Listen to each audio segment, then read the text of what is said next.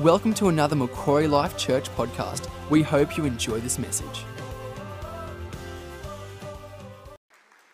Thank you so much for having me this morning and being a part of your family. Look at me multitasking here. Let's just put all my gear all over the place, all my technology. Yes, you can be seated. Thank you so much for that word, Roz. I don't take that lightly. That's really special. And I want to thank you. I feel so humbled and privileged to be with you this morning. And I want to thank you for also being brave enough to hear the message, the sexual message of Scripture. Before we begin, I want to give a shout out to our online viewers as well. Huge welcome to you. I want to thank you for tuning in this morning or afternoon, whatever time you are watching this service, and I pray that I thank you for allowing me into your living room or bedroom, wherever you're watching from today. And for those who don't know me as well, I have been a pastor for 14 years and had the privilege of teaching on sex, dating and relationships for 10 of those 14 years. And so it is my privilege to speak to you on this very crucial topic this morning. Has everybody had enough coffee before I get started? And this is not for the faint-hearted, but I want to let you know before I get started today, if I can, is that Jesus is not afraid of our brokenness or our confusion, sexual, relational, or otherwise. Are we in agreement with that today? It's really important that we understand, not just for ourselves, but maybe our family members, our friends, people that we know and love, is that Jesus Christ does not recoil, nor is he surprised by our sin and brokenness. Yeah, this is really important. In fact, Jesus leans in closer when we sin. He leans in further and he insists all the more that we listen and find life and wholeness in him. This is what he does, amen? Yeah, that's really good news. And so if you're listening to me today and, it gets halfway through the sermon and you go, oh no, it begins to dawn on you that you may have made some mistakes. Well, I've got some really good news. And that is the gospel declares that there is nothing that you have lost that Jesus cannot restore, amen? Like sexual purity. There is nothing you have lost that Jesus can't give back to you. There is nothing you have done that Jesus cannot redeem. Amen? Like sexual sin. There is nothing we can break that Jesus cannot mend, and that includes our heart or somebody else's. Is that good news today? And so every inch of you, I just want to declare before we jump into the message this morning, every inch of you, mind, body, and spirit, is treasured by your Creator Redeemer and able to be redeemed, restored, and transformed this side of eternity. And that includes the shape of your brain, your hormones, your sexual metabolism, your sexual appetite, and the state of your relationships, all of it. All of it can be subject to redemption because of Jesus. And are we thankful for that this morning? This, by the way, is why the gospel is good news. That's why it's good news, okay? Because sometimes we can look at the world and just think it's gone crazy, okay? What is happening in the world? But actually, people's sin, including sexual sin, is what makes the gospel so remarkable and so stunning. There's nothing Jesus cannot heal. Amen. And so the church gets to be the profound answer to many of the issues we are seeing out in the culture today. We are extremely empowered this morning. Amen. So let me pray for you before we jump in. Is that okay? Would you join me in prayer? Thank you very much. So, Father, we are so grateful for the gospel of Jesus Christ. Hallelujah. Holy Spirit, I just pray. I declare that where the Spirit of the Lord is, there is freedom, there is healing, there is transformation, there is wisdom and revelation. And we pray this morning, God, that you would open our eyes to the glorious inheritance that is ours in Christ Jesus. And more than anything, Lord God, we pray, Holy Spirit, glorify your Son, magnify him, exalt him, and draw us closer to him. And in his name we pray. And everybody said excitedly, amen. Beautiful. Okay, so let's test the technology. I get really excited using technology in bigger churches because I'm a country pastor and technology vaguely works, okay? Vaguely works. So let's see. Oh, beautiful. Everyone give a cheer for your own technology. Well done. Oh, it's so much fun. Okay, so let's look at something called tridimensionality. And the reason the sexual worldview of Scripture is very important is because it is a gospel. The sexual worldview of the Bible is a gospel. It's good news, okay? That's very powerful. Let me tell you, you can be really confident in the sexual message of Scripture. You can, because it is way brighter and more hopeful and healthy and fruitful and flourishing and joyful than anything that TikTok is going to present to our generation, okay? We have the good news. So the problem with the world's perspective of sex is that it doesn't affirm sex enough. That's the first thing that we need to realize. It actually gets reduced to an activity that exalts pleasure over purpose, okay? And now there's nothing wrong with pleasure, is there? Is pleasure a good thing? Yes, it is, Nikki. Okay, but as soon as you, as soon as you separate pleasure from purpose, you're going to get pain. Okay, and that's actually what the forbidden fruit in the garden was all about, by the way. Okay, and so the Bible testifies, very important, that we are tridimensional beings, which kind of makes sense because we're made in the image of a triune creator. Okay, we are body, mind, and spirit, or body, soul, and spirit. Whenever I use the word soul, I mean mind, will, and emotions. Everybody following that? Okay, and so sex, likewise, is tridimensional in nature, and meaning it engages all three aspects of our humanity. Sex involves not just our body, it involves our soul, our intellect, our emotions, our mind, and it involves our spirit, okay? And so to separate them, to separate your body from your soul, from your spirit when it comes to sexuality is to succumb to a heresy that we can loosely categorize this morning as Gnosticism or materialism. Everyone ready to take some notes this morning, okay? Bet you are wishing you had more coffee, but here we go. All right, so Gnosticism, you might have heard of that before. This is, the Greeks loved this, by the way. It's been around forever. Paul the Apostle had to deal with it all the time in his letters. But Gnosticism involves a dualistic concept of being human. And what Gnosticism does is it separates the body from the soul. And the soul or the spirit is prioritized, and it regards the body somewhat of an irrelevant burden or less significant, less important. Is that making sense to us today? And so really what Gnosticism says is that you don't need to worry so much about honoring your body. And feelings are worshipped over and against physical reality. Okay, so it leads to the belief that what I feel on the inside defines the truth or is more important than the reality on the outside. And this underpins much of the sexual ethic that we are seeing on TikTok and social media and in the world today, where feelings define truth despite the truth that our body preaches. Does that make sense? And so, and just so you know, when we are dealing with all the sexual theories out in the world today, okay, you can think about many of them. I just wanted to let you know that science is overwhelmingly in favor of the Christian worldview, overwhelmingly in favor of your worldview, okay? And the entire science of medicine is built on the idea that body, soul and spirit are intrinsically connected, or at least even in secular science, that body and soul, mind, will and emotions are connected. All of medicine is built on that concept, okay?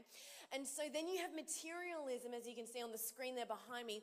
That exalts the exact opposite of Gnosticism. So in other words, if you can't see it, you can't touch it, you can't feel it, it's not real, or it matters significantly less. And so what materialism does is it reduces humans to a physical body and not much more. All right, this is a product of the evolution theory, which believes that you and I are just an accident of atoms with no innate moral or volitional responsibility. Okay, so what that concept says is that you and I are just highly developed animals and we just simply respond to our biological environment. In other words, we don't have a choice. We are born to be animalistic in our approach to sex. All right, and so a materialistic view of sex, for example, reduces the activity to two humans engaging in this activity that has no or little moral, emotional, or spiritual meaning. And it's upon that worldview that the pornography and sex trafficking industries thrive, the materialistic view of sex. And so the worship of the physical body is inevitable for materialists, and our mind and spirit are burned up on its altar, okay? And this is what makes us think, friends, that sex is a dirty word or something to be ashamed about and that we can't talk about, okay? But actually, something is only dirty if you throw it in the dirt, okay? The truth is this, and this is what the declaration of Scripture bears witness to, is that sex is a wonderful gift from God. Hallelujah. Most of you look married in here, so we can be loud about that, okay? And so I want you to remember what we're doing here this morning. We are not borrowing the idea of sex and relationships from the world, and now we're just trying to Christianize it, or we're trying to purify it so, it feels a little bit more appropriate. That's not what we're doing here today, folks, because God came up with the whole idea. He's got a monopoly on it, all right? He didn't accidentally create us with a sex drive, and now he's surprised by that, okay? That's not how it goes. And so if God created sex, that means it has to be inherently good. It has to be. Because anything God creates is good. Have you read the creation narrative? It says, it was good, it was good, it was very good. Anything he creates is good. And so if God came up with the idea for humans to have sex, well, it has to be. Thank you. It has to be good. That means it will bless us, and I can feel people getting a bit more excited now. It means it will be good for your body and your mind and your soul, and it really is. It boosts your immune system. Hello. This will motivate some of us married people this morning. It gives us energy. It gives us endorphins. It helps our sleep cycle. It's a natural painkiller and an antidepressant. Somebody say, praise the Lord. Okay? And this is genius engineering, okay? Like, this is not like IKEA furniture. God really knows how to put stuff together so it works. Do you know what I mean? Male and female, okay? Physically fit together like lock and key, like two puzzle pieces made for one another. And so when our bodies join together, male and female, in sexual union, it unlocks fruitfulness and potential for new life. This is the genius design, amen? Now, here's where it gets complicated for us, okay? The enemy can't create anything. That's not what he does, so he can only corrupt. Creation's not really in his wheelhouse. So what he does is he will take God's good creation and present to us a perverted version of it and hope that we will take the bait. Why? To rob us of that blessing that we were just talking about. So sex was never meant to be something that brings shame, regret, or heartbreak. It was never meant to be that way. It was meant to be, in the blessing of God, safe and wholesome and fruitful and joyful, okay? And so for it to be this way, sex has to involve more than just our bodies. It has to involve our minds, intellect, emotions, and spirit, okay?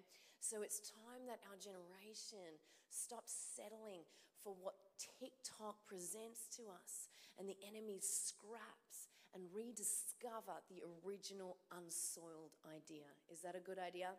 Amen. So let's go back to the very first command God gives humanity, okay? And that is amusing that people don't think God approves of sex when it's literally the first thing he tells us to do. Literally the first thing he tells us to do. He could have said anything, and the first thing he said was, what? Be fruitful and Multiply, people. How do you multiply human beings? There is only one way, people. There's only one way, and it's a great way. Okay, he could, when you think about it, he could have made it an unenjoyable or clinical experience, couldn't he? But he didn't. He didn't. He made it a joyful experience, a pleasurable experience. But hear me, pleasurable does not mean trivial or casual. Okay, and I think that's where we can get confused, because sex is a really big deal. It's a big deal. And so what Hollywood does, it works overtime to convince you that it's not. And it propagates ideas like casual sex and friends with benefits and extramarital affairs, okay? And high school education treats it in a trivial way. It educates our children saying, as long as you don't get pregnant or like an STD, everything's fine. There's not much more consequences to it than that. Well, let me tell you something. There is no such thing as casual sex. There is nothing casual about it. Let me tell you, no activity on the planet is so powerful that it has the capacity to produce human life. Not even the angels are allowed the privilege of joining God in the creation of new life. I just got goosebumps telling you that. Okay, they are not sexual beings, the angelic beings. Now, God is not a sexual being, but we reflect our Creator in His capacity to produce new life conceived out of intimacy and delight. We are amazing. Everyone say, I'm amazing. I'm amazing. With a little more gusto, please. Come on, people. You better believe that the angels marvel at us, gobsmacked by our design, and the fact that secular society reduces sex to a one-dimensional experience in the form of one-night stands, flings, or even de facto relationships is shallow, friends, because sex is so much better than that and more powerful and sacred than that. I hope I can show you that this morning. And the reason it's really important for you and I to recognize and apprehend that sex is powerful is because if something is powerful, if we don't recognize it's powerful, what we tend to do is misuse or abuse it. Why? Because we naturally handle powerful things differently, right? We handle a bomb differently to a beach ball. Why? Because when something is powerful, it has the potential to be both wonderful and dangerous. Are you following me? Okay, and so sex is a little bit like fire, okay? And fire is powerful, which means it's both wonderful and dangerous, depending on how we approach it, all right? So what do we do with fire? Fire needs to be guarded within the boundaries of what? A fireplace, all right? And when it's put within those boundaries, no one's just going to start a fire in their living room without a fireplace, are they? All right, maybe if you're from Byron Bay, but no one in here because you're very rational people in here today. Okay, but fire, when it's put within the boundaries of a fireplace, it suddenly brings warmth, comfort, and light and atmosphere to others. But if it's left unguarded, if the fire doesn't have boundaries, it can burn the house down. It can turn into a wildfire. People can get burned. Okay, and so the idea is if we don't guard our sexual habits with boundaries, it has the potential to do damage, not just to ourselves, but to other people. Okay, but safe within the confines of biblical boundaries, sex is a wonderful and life-giving thing. Amen. We love it. It brings warmth and wonder into a marriage. Yeah. And so marriage, covenant marriage between a man and a woman, is the biblical fireplace for sex. That is the context God gives us for sex. Yes. All right. And so it's probably important for us to talk about what marriage is. Briefly, marriage is not just a piece of paper or a social construct or even a legal contract, as some people tend to say. It is, spiritually speaking, a binding lifelong covenant, and it must be entered into very seriously. All right, Genesis 2:24, as you can see that behind me, it says that is why a man leaves his father and mother and is united to his wife, and they become one flesh. Such a great interactive morning today. And so we don't become one flesh from a de facto relationship or even being boyfriend and girlfriend, things like that. We get a dog together, buy a dish rack, whatever it is. Two can only become one flesh through covenant, okay? And that's where two parties vow to commit their entire lives to one another. Yeah, and so in order to cut covenant, you have to shed blood, and it's why Jesus shed his blood on the cross, okay? There was always bloodshed when it comes to cutting covenant, and for this reason, in a very serious sense, this is why the female has a hymen, and evolutionists and scientists have been bewildered by the purpose of it forever, for years and years and years. They say we cannot figure out why the female has this thing, okay? And of course, for those of you who didn't do year 10 biology, the hymen is the membrane containing blood, most often broken when a woman has intercourse for the first time, okay? Now, you really wish you had coffee, all right? So once broken, all right, I'm the one saying it. You only have to listen, so just relax, people, all right? All right, once broken and blood spilled, it never heals again like the other parts of the body. This is why they can't figure out why it exists. It never fills up with blood again. The idea behind this is covenant, which the Jews knew very, very well. And the idea was that when the marriage was consummated, any children born thereafter would be born under the blood of the covenant and inherit all those blessings and promises you made at the altar. This is graphic and gracious. And the graphic and gracious idea behind this is that no matter what your past or present situation is today, I've got really good news for you, is the bloodshed is meant to point to an even more graphic and more gracious bloodshed. And it was the bloodshed by Jesus at the altar, at the cross, when he consummated the covenant with us. That's what marriage is pointing to, okay? And so the shedding of his blood, no matter what our past or present is today, it covers us, and we inherit the blessing and promises of forgiveness and redemption and healing and restoration. You can take that to the bank this morning, just so you know. All right, so no matter where we stand this morning, we stand on the ground of redemption. Is that okay? And so marriage covenant, though, this is why it's important, friends. It is supposed to be a snapshot of the forever relationship, the binding, unending, and everlasting relationship God wants to have with humanity. That's what it is all about. And this foreverness of marriage is reflected in our physiology, okay? And so let's talk about, with the little bit of time I have left, something called biology theology. Are you ready for that? One person is, and that's all I need to keep going, okay? So, sex is like super glue, okay? Physiologically, it is an adhesive designed for two people to stick together for life.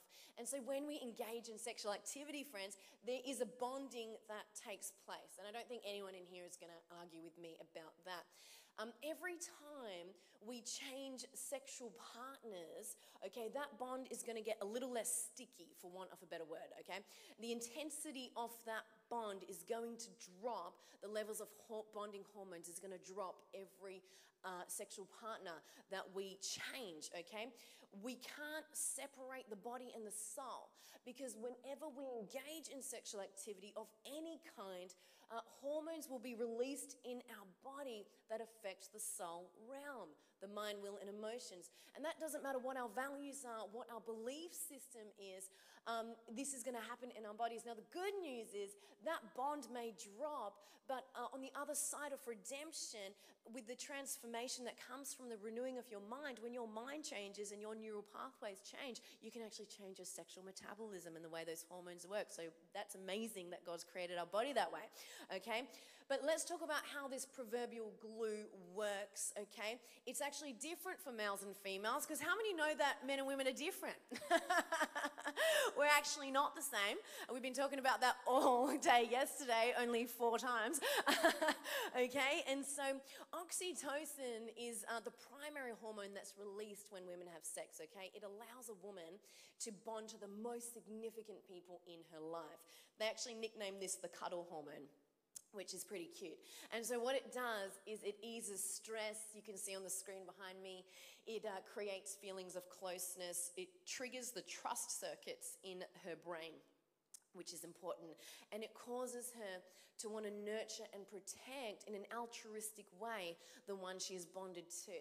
Now, not only is that released when she has sexual activity, but it floods her brain when she breastfeeds her newborn baby for the very first time. It's released in copious amounts when she goes into labor. It is the main hormone that promotes infant-mother bonding in those crucial early days. And so it absolutely surges when she has the baby. Why?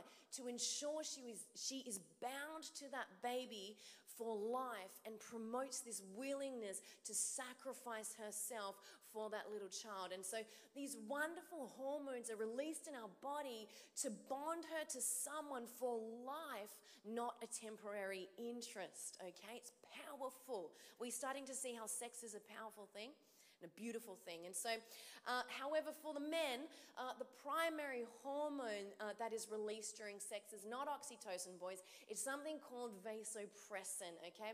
Now, this hormone is released, causes a man to want to bond to that woman. And I love it. Some people call it the commitment hormone or the monogamy molecule, okay? Because this hormone, God is so clever in the way He's designed us. This hormone generates a desire for commitment. It rouses loyalty and inspires a protective sense over one's mate, and even creates that jealous tendency, okay? Like, she's mine, hands off kind of thing that you see, in high school corridors and, when fights break out, okay? But just to remind you, there's actually a holy context for jealousy. Even God claims to love His people with a jealous love, because married love is an exclusive love. Yes, a privileged love. And so sometimes it's a holy thing to be jealous. And so a man's brain is inundated with vasopressin during sex, creating a bond with every woman he has sexual interaction with, no matter who they are or what they look like. And just like oxytocin, vasopressin not only promotes bonding between sexual partners, but between father and child. So when a father holds his newborn for the first time, his brain is flooded with vasopressin. So it's very, dads, you got to be in the room when mum's in labor, I'm just telling you, because you got to hold that newborn for the first time, and something magical is going to happen in your brain, okay? And so, what am I saying? God has rigged the system, our entire system, so that our one spouse will be a blessing in the bedroom even when you have more wrinkles and the kids are driving you crazy and all the things, your lower back hurts all the time, okay? Because the power of perversion will never match the power of exclusivity. You and I are made for it. We are created for covenant commitment, and our whole physiology points to that. Our biology aligns with our theology in that sense, amen? And so for this reason, it's actually the devil who hates sex, not God. It's not God who doesn't approve of sex. The devil doesn't like it. Why does the devil hate sex and try to destroy it for us? Well, he hates it because he knows he hates life and blessing. That's what the devil hates, and he knows that sex is going to bring a connection that both generates and expresses life and blessing. And as we have heard earlier, he can't create, but he can counterfeit. He can counterfeit, okay? Has anyone ever seen counterfeit money? Probably not. That would be weird if you had. But just picture it in your mind, okay?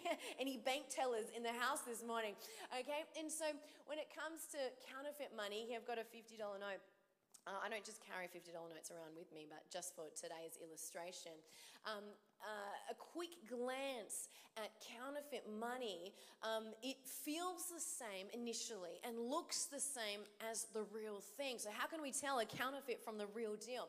Well, people who have been trained in counterfeit spotting will tell you, at least with the Australian notes, a trained eye will spot the difference because how do I know this is authentic and not a counterfeit? What I have to do is hold it up to the light, okay? And if you hold that note up to the light, you're going to see only up against the light that this dollar note is stamped with the hologram of the Australian coat of arms. Only the real thing is stamped with that hologram of the Australian coat of arms, and it's only seen under the light.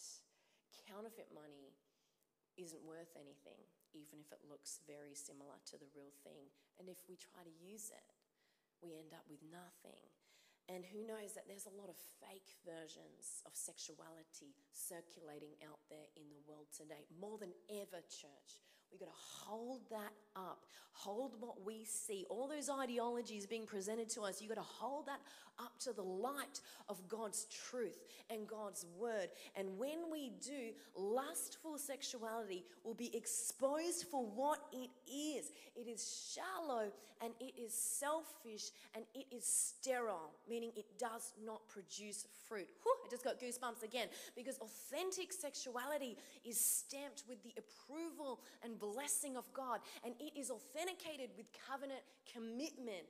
Okay, lust is the counterfeit of sexual blessing, and if we inspect it closely, it is exposed as the counterfeit, and we see that it is without the selflessness and sacrifice and commitment that a covenant relationship requires. And so what lust does, friends, it attempts to plunder sexual blessing without the commitment and sacrifice, okay? And so what lust says is, let's take a shortcut. Primarily, let's take a shortcut. Let's have sex without intimacy. Let's have sex without commitment. And hey, even now, let's have sex without a person. And that's what that idea is what the pornography industry thrives upon. Okay, have you got it in you to let me talk about pornography briefly with you this morning? I don't know if you came to church for that, but that's where we're going. Yeah, Shaz said yes, guys, so we're going to go for it. All right, so self-centered sex. Sorry, I forgot. Oh, we were missing a slide, were we? No, we weren't. Self-centered sex climaxes, forgive the pun, in pornography, providing sexual stimulation without having to honor, pursue, or meet the needs of anyone else but me. That's the idea behind it. But the idea of sex, the reality of sex, it's supposed to involve knowing and being intimately known by another image bearer. And so pornography is a parody of sexual blessing and not even close to the real thing. It's not even close. And trust me, friends, this is not a shortcut that you want to take, all right? Because the way it works on our appetite is very similar to our appetite with food, okay? So just like eating junk food all day ruins your appetite, right? Your mum always told you that, ruins your appetite. Pornography destroys your sexual appetite. Okay, this is how it works in our body. So think about it this way. If your diet consists of junk food, okay, you're not going to crave a healthy home-cooked meal at the end of the day. Not only have you filled up on other stuff, but your taste buds align with what you tend to feed it. And our appetite is shaped according to what we feed it, okay? And so if we're hooked on sugar, salt, and MSG, for example, they eventually become the only things that will satisfy. And we need more and more of it, by the way, to gratify those cravings, okay? And so what pornography does, if we feed on pornography, It will train your brain for unrealistic sexual experiences and excessive stimulation. And so what happens is, what we're seeing statistically is, by the time people climb into bed with their spouse, they're not hungry for the real thing. No, because they have trained their brain to view their spouse as a porn star in the bedroom instead of a sacred image bearer. Even if that's not what they regard them as, it trains their brain. And what happens is, the dopamine hit that you get from pornography operates in a very similar way to narcotics, actually the exact same area of the brain. And so what the excessive stimulation does is it results in reduced capacity, meaning you build up a tolerance and you need more to get the same result. And let me tell you, that makes for a terrible sex life and a huge turn-off. It's just a bad idea, all right? But here's the good news about our appetites. I mentioned it before. Sexual or otherwise, it is shaped according to what you feed it. And if you start starving your appetite of toxic things, guess what happens? It develops a hunger for other things, okay? So if you starve it of toxic things and start feeding it wholesome things, your appetite will eventually adapt. I think redemption is even woven into our biology, hallelujah. And so God has ordained sex to take place between a male and a female in an exclusive, monogamous, binding relationship called covenant. And he's rigged our system. I'm just summarizing for you today because I know we've raced through a lot of content. You're doing really, really well. He's rigged the system so it works best in that context. Why? Because sex within marriage preaches the gospel. Marriage requires not only lifelong commitment, but a continual laying down of ourselves for one another day after day after day. Ephesians 5:25-29 lays out some outstanding relationship theology. I just want to read it for us today. It says this: for husbands, this means love your wives just as Christ loved the church. He gave his life up for her. In the same way, husbands ought to love their wives as they love their own bodies. For a man who loves his wife actually shows love for himself. No one hates his own body but feeds and cares for it, just as Christ cares for the church. By the way, such a radical and countercultural statement Paul the Apostle is making in a violating Roman culture. But what he's doing here is he is revealing a profound truth embedded in every successful marriage, and it is this: serving your spouse is serving you. Blessing them is blessing you. Their joy is your joy, and sexual intimacy is a beautiful expression of this covenant oneness. It's putting their needs before your own. It was never meant to be, friends, the giving of yourself for the sake of yourself. Sexual intimacy is meant to be the yielding of yourself to another in a private setting, charged with sacred mystery and trust that results in both parties being blessed. In the beginning, God made one flesh into two. He pulled Eve from Adam's side. And in marriage, there is a death of sorts as two become one flesh. Do you see the beauty of that? There is only one way to become one, and it is the dying of self in order to serve another. And sexual intimacy is an extraordinary expression of this profound truth. It is a sexual gospel, a receiving of blessing that is attained through the giving of self. And this is God's idea behind sex, to become one in the most winsome way. And you could not get any further from our culture of selfish sensuality. And so the church should stand in stark contrast to the conflict and confusion and perversion that plagues humanity, because we are kingdom sons and kingdom daughters, and we are to celebrate one another, fostering a powerful unity that is winsome and attractive to a watching world. Amen? Amen. And so I'll finish with a couple of thoughts this morning. In Genesis 2:25, you might remember this scripture well. This is my husband's favorite scripture, that Adam and his wife were both naked and they felt no shame. Literally, he's quoted that more times to me in the last 11 years than I can count. And so this is his favorite scripture.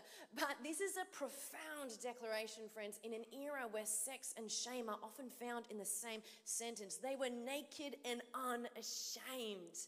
And it was only until after they disobeyed God that it says suddenly they felt shame for the very first time. And what did they do, friends? They sewed fig leaves together to cover themselves, loincloths, okay? And I want you to notice their shame is directed toward their differences. It covered their genitalia.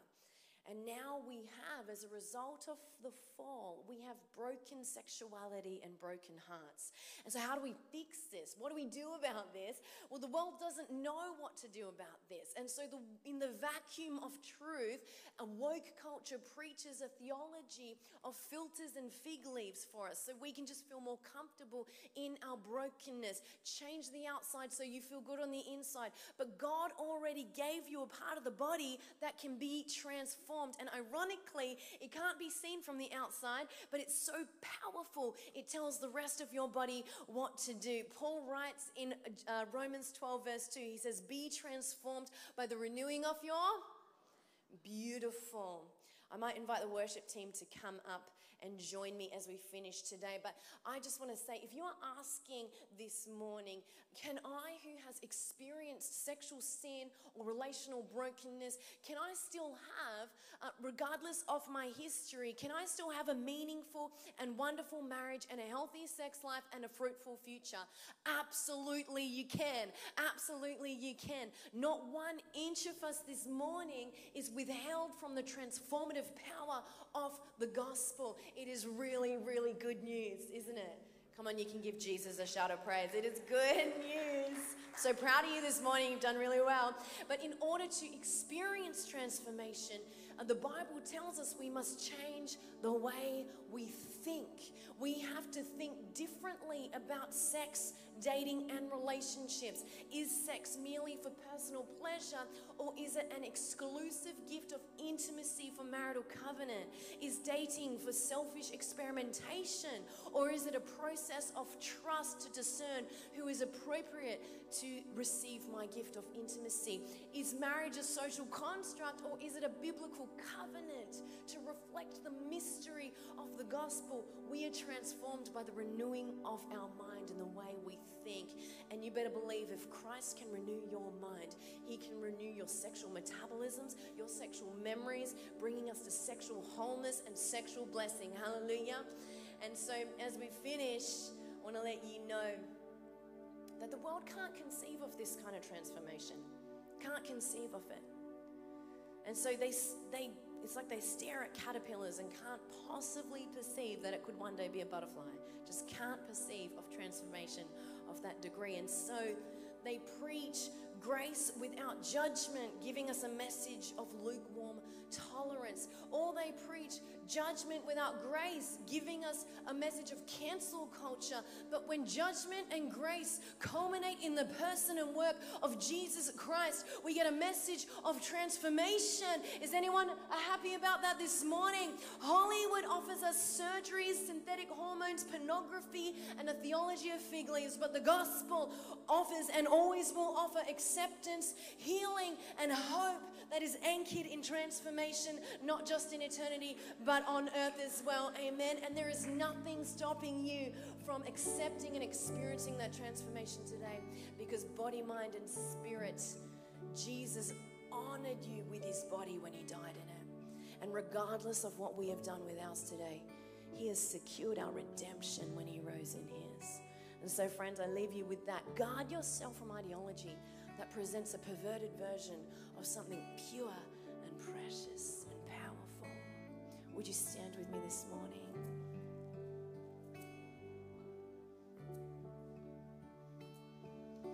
If you want more information about how you can walk out this journey when it comes to sex and marriage and gender and dating and singleness and healing and restoration, I've written a book, and you feel free to grab that in the foyer after the service today. But as well, I just want to invite, if you want prayer this morning, for that redemption, for that grace, for that healing and restoration. There are so many people in this church who would love to pray for you and with you. In Jesus' mighty name, let's pray. Father, we thank you so much for your grace. We thank you for your truth. And I just pray an anointing over every person under the sound of my voice this morning, that you would anoint them with the boldness and the courage that is required to stand on the truth in days such as these, Lord. That the power of the Holy Spirit would come upon us to be a witness to a world that is broken and confused and so in need of healing and transformation. Lord, I pray for any person who needs your healing today. I declare that the Spirit of the Lord is freedom bringing and healing bringing, and that you would begin to just initiate that process of healing in this moment right now in the name of Jesus. And everybody said, amen, amen.